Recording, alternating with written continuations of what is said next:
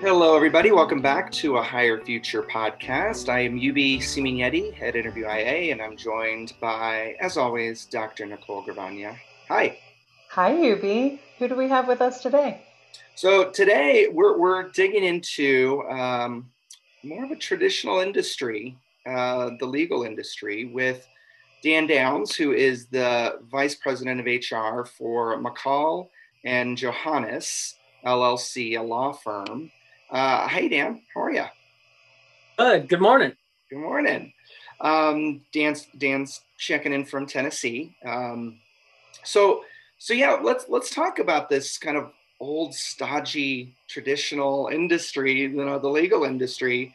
How did you get there, and what's the experience been like as HR? Great question. Well, I'll give you the Reader's Digest version, but it's I was looking to make a change in my own career personally, and uh, interesting being in HR. This is not how you find a job via Indeed. At least I didn't think you did, and yet I did. And the law firm, Machol Johannes, had an advertisement for this role, and in basic vernacular, it said, "Our culture really sucks. Would you please come change it?" And it was about that blunt from the CEO. And I thought, if someone's willing to be that blunt and honest about where things are, I need to at least check that out. So Yeah, that's what got my attention. it almost sounds like a reality show, or it could be. Our culture really sucks. Do you take the challenge? Right. Yeah. We've had a little bit of gamesmanship throughout the process, but yes, it was a challenge. And, the law firm that I work for is about 60 years old. It's a family business. Grandpa still works at the firm. Wow. And he's 91. And so he founded the firm, is still there. His son is there. And then his grandson is the CEO that I now work for. And because it was a law firm, when I first came on board, there was still ties being worn, and coats by a number of the attorneys, and some of the administrative staff still dressed quite nicely as well. So nothing wrong with that, but that does tell you a little bit of the thinking there was. And when we finally broke into casual Fridays, it was a pretty big deal just to have casual Fridays. Right. So that's a little bit of the DNA when I walked in the door. So the grandson. So was there tension, kind of that generational tension between the grandson and the grandfather? Did that exist at that time? Does it still exist? And was there pushback? There was, and probably even as much between the son and the grandson, Sure. Because the son was probably a little bit more upfront. But so there was certainly that generational difference in some thinking of how things would move forward, and that relationship really has grown a lot over the last, even since I've been here about 3 years. But there was definitely a kind of a pushing against the goad, so to speak. We got to make some changes here, and our CEO had to be pretty passionate and wise about it, beginning to drive that change. Right. Yeah, we learned in a past podcast episode that the differences between the generations really change your perspective, and it is quite distinct from generation to generation. It sounds to me like you have the traditionalist generation is maybe the grandfather, the founder, a boomer, which is the father, and then the grandson, which is maybe Gen X. Millennial, actually. Millennial. Yeah. Okay, yeah. So you've got a wide variety of perspectives. Yeah. Well, and Gen X, I guess, is a little narrower. I don't know, but that's great. What an interesting thing to step into that you have brought your experience into, and you brought industry experience from various industries. So you've spent time in mortgage industry, logistics, now legal, healthcare, and retail. So you've seen so many different ways of running business and running industries. What stands out for you in terms of those differences? And now that you have the specific challenges of legal, what does that look like from where you sit with all that background industry knowledge? Yeah, I do have varied background and varied industries that I've been a part of. It's been a circuitous route, but all of that really coalesces well to just understanding people better and what helps drive us. You know, from a and it was many years ago for some of these industries, but you know, from a mortgage industry perspective, you know, the skills that would bring someone on board in that kind of environment, especially early on, was, you know, that entrepreneur spirit, so to speak. Not completely, but you've got to be self-directed and self-motivated, because most of the time in that industry, at least from a worker bee's perspective, a loan officer or a mortgage producer, it's all on you. So kind of that sales personality and skills and the ability to listen, to really be successful in that arena. You know, from a logistics standpoint, obviously the skill and ability to be able to think process, think system. It's not about, you know, the mortgage originator who has to have sales and relationship skills per se, but that logistics person has got to be able to think process and begin with the end in mind, so to speak, from a process perspective. You know, my time in healthcare, you know, there's a strong knowledge, or at least entrance. You've got to have that degree, and certainly you've got to have the skill and expertise as a physical therapist or a nurse practitioner, whatever you may have there. But you've got to have those skills to get you in the door. But what is common across all of those industries, and what I've said a thousand times, that skills get you here, character keeps you here, or character gets you there in terms of growth and promotion.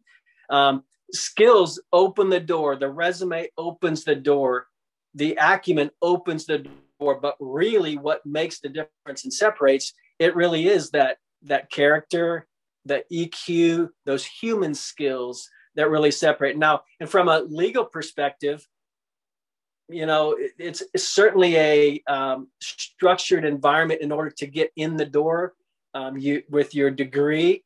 But again, what I have found in my experience, just even in these 3 years, what continues to separate are those human skills. What really provides the ability for someone to impact is not just knowing state laws and federal laws and regulations from our clients, vital, but that's not the separator. What is the separator is those who are able to think more widely. And from an inclusive standpoint, from a diversity standpoint, from a trust standpoint, from a development, from a self-awareness, all those things make the difference.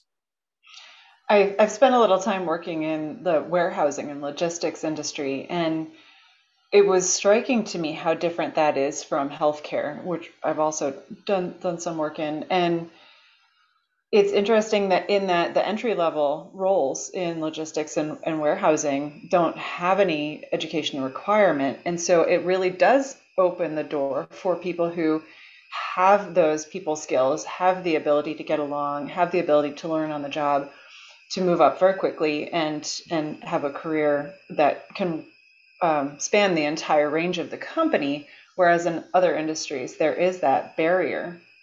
And it begs the question. We talk a lot about what we call pathways in terms of your career path, and that some industries have a single path. You have to do sometimes even a degree at a specific school or one of 3 schools. And then you have certain steps along the way to get into your role. It doesn't sound like the legal industry has branched out as much as other industries like technology, where now you can get a technology or coding degree within a couple of months. So I'm wondering what you're looking at now in your role in a people ops kind of a position. How are you envisioning bringing in diversity and being able to be inclusive in an industry where the path is pretty set? I think that it really comes down to who you're wanting to be as a company, as a firm. Who do we want to be as a firm? And, follow the traditional route.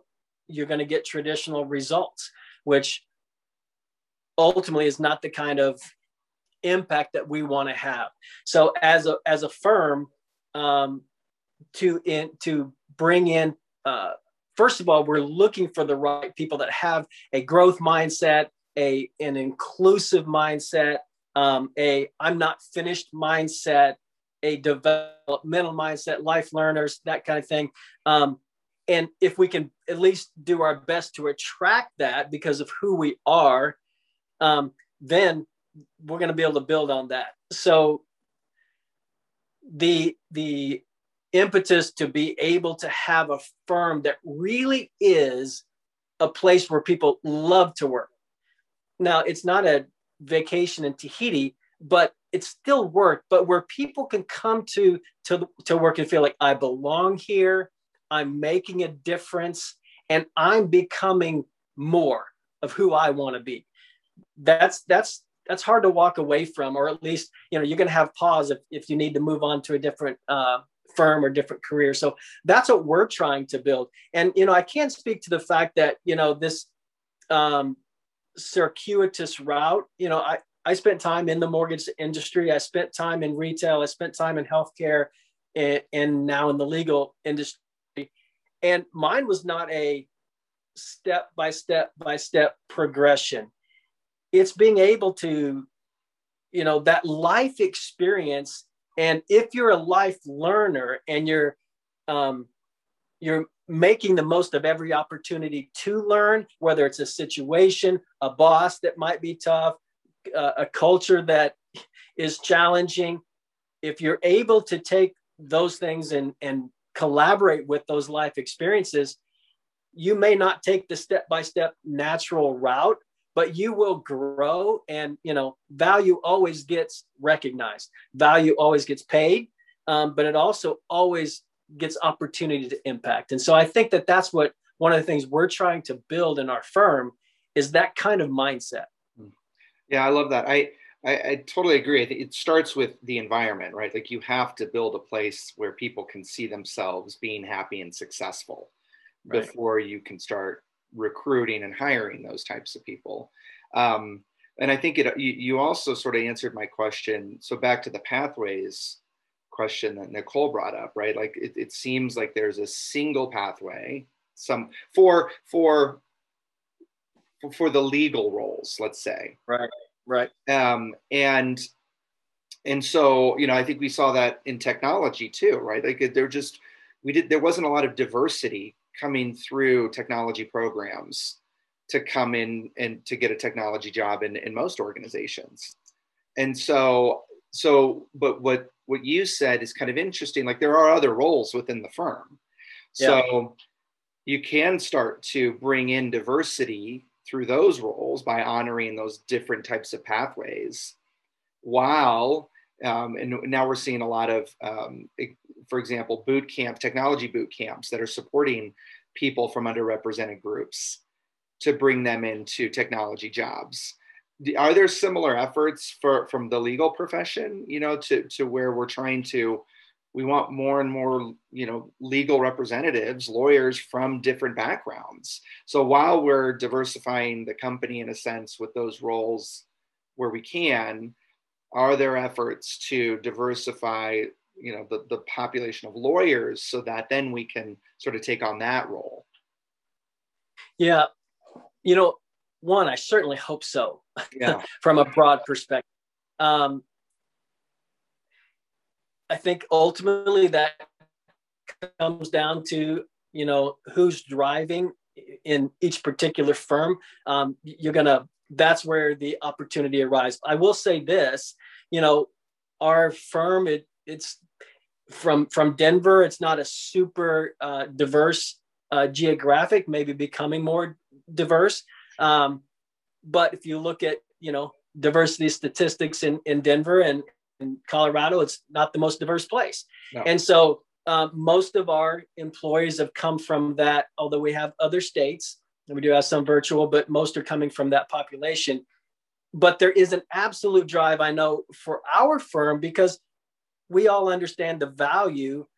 First of all, there's the human value of diversity. If we care about people and we care about our world, we're going to try and do the right thing. Of course, from a financial perspective and a collaboration, innovation, it makes sense there too. But in reality, that doesn't change overnight. No.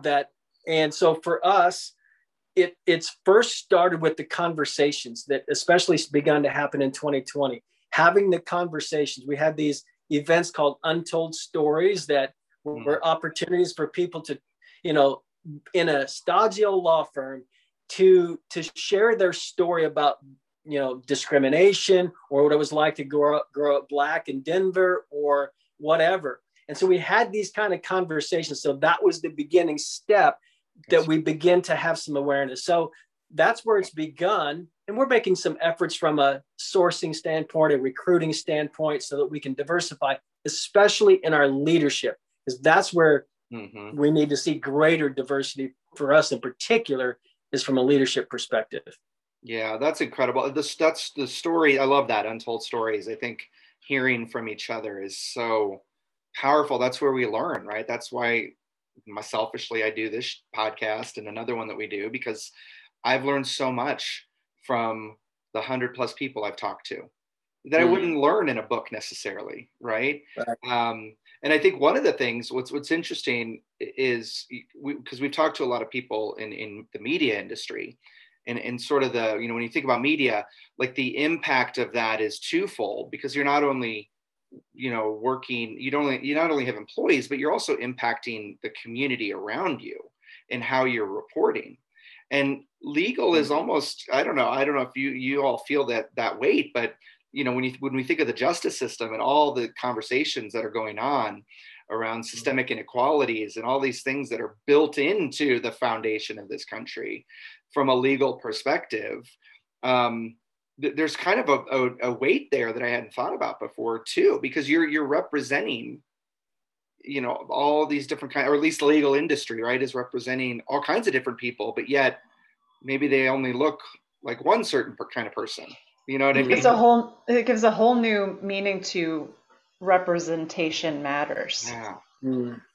You're right. And there is a persona there and a perception. And so you're right. There isn't perhaps an extra level of, do we recognize the opportunity we have for impact by who we're becoming as a firm and the vendors that we communicate with, our clients and so on. So there is a great opportunity there. And I would agree that there is perhaps some extra weight there, because our industry is very front and center right now. Mm-hmm. Yeah.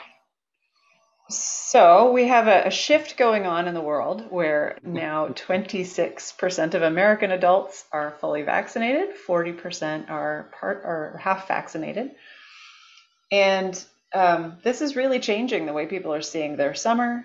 This is the way, like, weddings that were postponed are now happening, and people are on planes again, traveling again. And you live in a different place than most of the other part of your office, but the world might be different now. And so I'm wondering, now with the world opening back up again, what do you see in terms of changes in your industry, in your office, for the way things are going to be, maybe back to the office or not? How will this go? It's a great question. And it's certainly a work in progress and a lesson in progress from the time COVID hit to where we are now. And, we went primarily remote right off the bat, but there were certain pieces of our firm that couldn't be remote for various reasons. But primarily we were remote. And we recently have begun that, moving back into the office from at least a 1 day a week perspective, a couple days a week. And now those that have been 100% remote for almost a year. There was a couple teams that had literally not set foot in the office for a year that are now coming back 1 day a week as a team, but we're having to, I think the difference is the expectation, though we as a firm are really talking about before COVID hit, we were talking about our culture and what we're building. This is going to be a best place to work and all that entails. And now, as we've gone through COVID, there's a high expectation that we follow through with this best place to work from a safety perspective, and from a, recognizing that we don't have to do things the way we used to. So even for the fact that we were bringing some of our employees back in, the honest question was, why? Do we need to? Is this the right thing to do? And, there's two sides of that opportunity when you bring someone in or staying home. The blessings and curses of working remote, and the blessings and curses of being together in an office. So we're navigating that, but I think the expectation is even higher import on health and safety, and on the ability to just be flexible and do what works. If we can still be collaborative, if we can still be effective and efficient working from home, and yet still build a culture that we're proud of, then let's be open to all sides. So what we've found is lots and lots and lots of questions and listening, whether it's surveys or just face-to-face or Zoom meetings or state of the company meetings once a quarter, having live Q&A, any questions valid, put the CEO on the spot, kind of things. That's what we're finding is helping us to navigate that. Yeah, isn't that funny? Like it's, there's now sort of a forced intentionality to it all, and I love, in an industry that asks a lot of questions, but we weren't asking the questions as it related to, why do we need this meeting? Why do we need all these people in this room at this time? Those things that we sort of just took for granted or were just expected. We're really now curious, do we really need that? And I think it's really just in my mind, just a great outcome of this whole thing. It kind of forced us to step back and really say, do we need all of this? Agreed. And I think even as we, I know, characterized a little bit from the legal industry, that it is a slower to change, slower to move industry as a whole. And yet this absolutely caused us to have to question the things that we thought were absolutes. I mean, for goodness sake, who'd have thought that even my role could be remote? That's just not something from even an HR perspective. HR normally is not remote. Not everyone's remote in my department, but so even those questions, we have to be able to ask those questions and rethink, and it's making us more effective and efficient. And I believe a greater place to work, even as we're going through, the impact of COVID and revenue hits. Yeah. Well, one final question. What for you, like in the legal industry, what do you see as the future of work for the legal industry? I think that there is going to be a hybrid for that in that regard. Yeah. That there will never be all back in the office. That just doesn't make sense. And it's allowed us to be a lot more streamlined and allowed us to be really more effective. So I don't ever see it going back to that norm. Although, you can read various experts and will tell you both sides of the coin that, it's going to be 100% remote, or everybody's coming back to the office. That's a great question of what it's going to be like. But I do believe it's not going to be the same, and we will be a hybrid environment. Yeah. And realize that we can be effective that way. Yeah, awesome. Well, Dan, it's been a total pleasure, man. Thank you for some insights into, an industry that's frankly, been there forever, but it's like people don't, they think one thing, right, about it, and they don't get insight into, the efforts that are being made. And COVID sort of gave everybody this opportunity, those traditional industries to sort of catch up a little bit. Yeah, a little bit more, right? And so it's exciting. I'm excited to kind of see where it goes. I think there's a lot of questions around representation, to Nicole's point, and how everything else that's happening, it shifts that too for the future of the legal industry. So yeah, we're excited to keep watch. But yeah, thank you again. This was a great conversation. Absolutely. Glad to be able to take the time. Great to have this conversation. Thank you. Absolutely. And thank you, Nicole, as always. Of course. Thanks for having me. Yeah. And thank you all for continuing to tune in. We'll be back next week with another guest. So thank you very much. Talk to you soon.